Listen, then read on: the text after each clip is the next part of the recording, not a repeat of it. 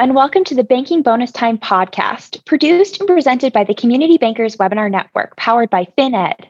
Today, we will be listening in on a clip from Elizabeth Fast's webinar as a part of the collection series, Chapter 7 and 13, Consumer Bankruptcies, Special Rules, Cramdowns, and Risks.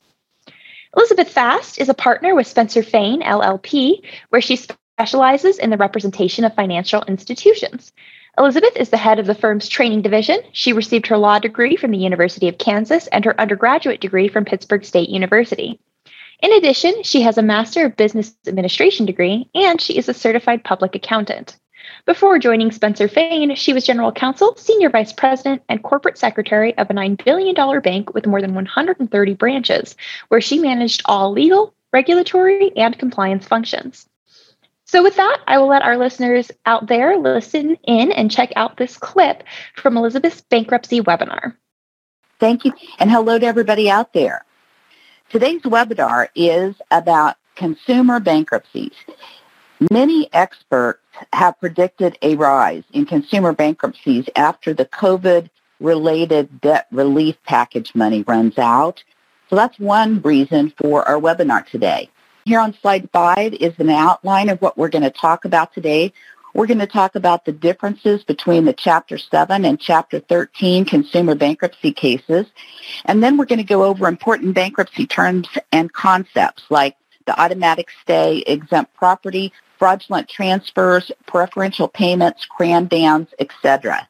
We're going to talk about when you have to stop your collection efforts and when and how you can repossess the collateral after the bankruptcy's been filed. We'll explain what a cramdown is and when you can't use it. We'll discuss when and how to exercise the right of set-off after a bankruptcy has been filed. We'll talk about when a creditor can use reaffirmation agreements and what things you have to do to make those things valid. And then finally, we'll discuss what the creditor can legally do after the debt has been discharged. Moving on to slide 6. A Chapter 7 bankruptcy is a liquidation of the debtor's non-exempt assets to pay the debtor's liabilities. All of the debtor's non-exempt, non-pledged assets are collected by the bankruptcy trustee and converted into cash. The cash is then distributed to priority claims first and then to unsecured claims. In a Chapter 7 case, the creditors stand in line based upon their claim priority in the bankruptcy, and the claims are classified as either super priority, which are generally taxes and child support. Next are the perfected secured claims, and that's where your institution wants to be. You want to be perfected and secured. And then any remaining assets then are paid to unsecured creditors.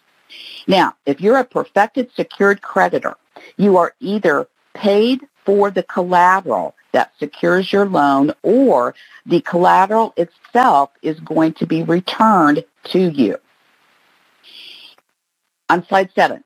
In a Chapter 7 bankruptcy, the debtor has 3 options. Number 1, the debtor can reaffirm the debt. Number 2, the debtor can surrender the collateral to the creditor. And number 3, the debtor can redeem the collateral. So let's say that the debtor has a car loan with your institution, and your institution has a perfected security interest in that car. When the debtor files bankruptcy, the debtor has these 3 options. Number 1, they can reaffirm the debt, which means that the debtor signs a reaffirmation agreement agreeing to continue to pay you on the loan, and they get to keep the collateral. The second option that the debtor can choose from is to surrender the collateral to your institution. So he would give the car back to you. And then the third option is to redeem the collateral.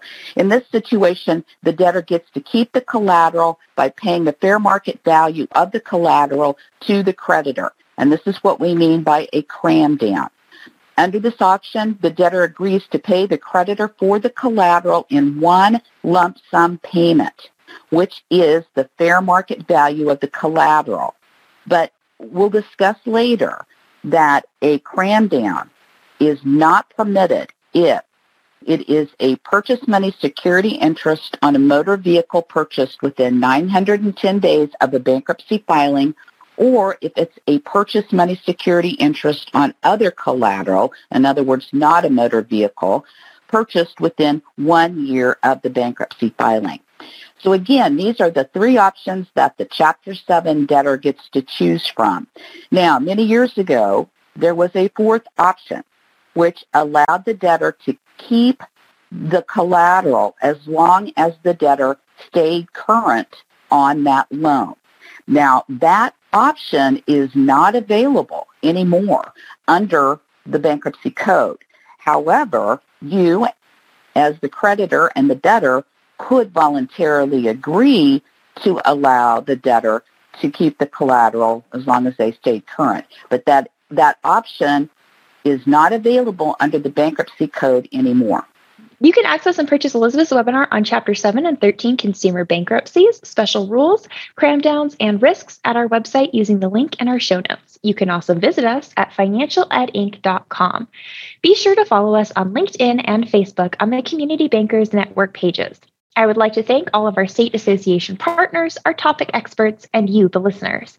Thank you for all you do to support your customers.